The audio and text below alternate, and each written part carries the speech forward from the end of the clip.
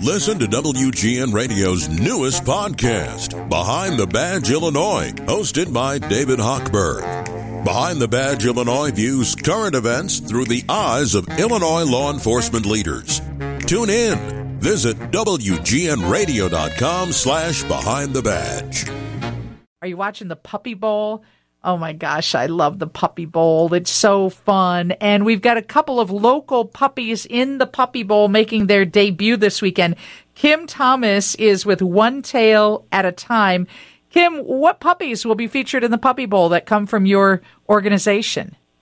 Yes, we have two superstars that are going to be featured this Sunday in the Puppy Bowl. Their names are Ziggy and Jersey.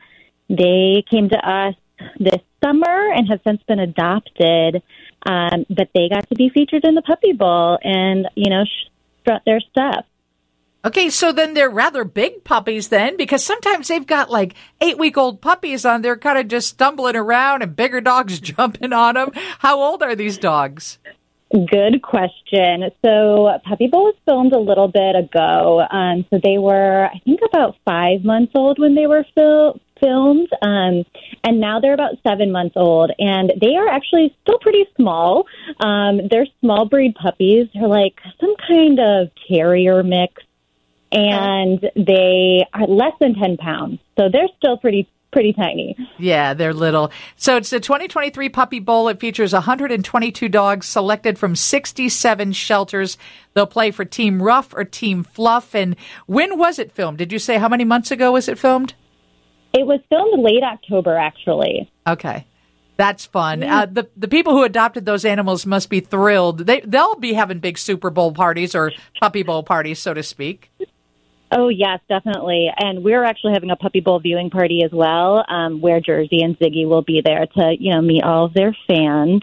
But when we were casting for Puppy Bowl, it's kind of funny. We don't know who's going to be selected, so we kind of had to tell the adopters, hey, just so you know, your puppy may or may not get selected to be in the Puppy Bowl. So it's awesome that we got 2 that were selected this year.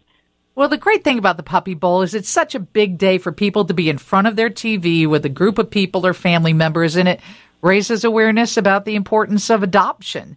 And I love that. And it is just fun. And they do something with cats now, too, right?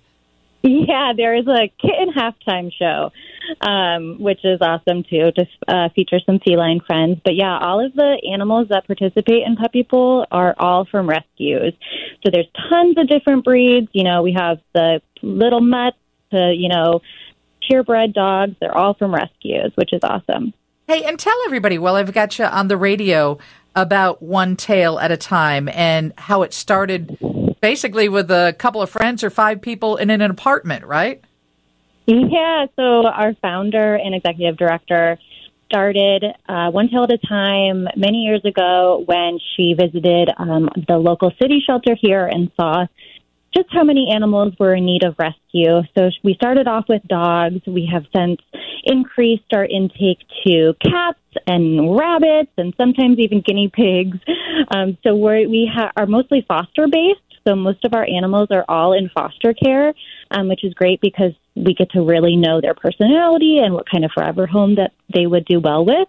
We also have an adoption center located in the Bucktown area, and people can go there to meet with an animal that's already been in foster, that's just looking to, get adopted right away.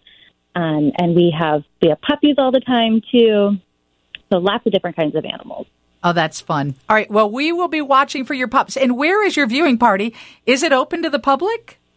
Yeah, great question. So we do ask that there's just a small donation for tickets.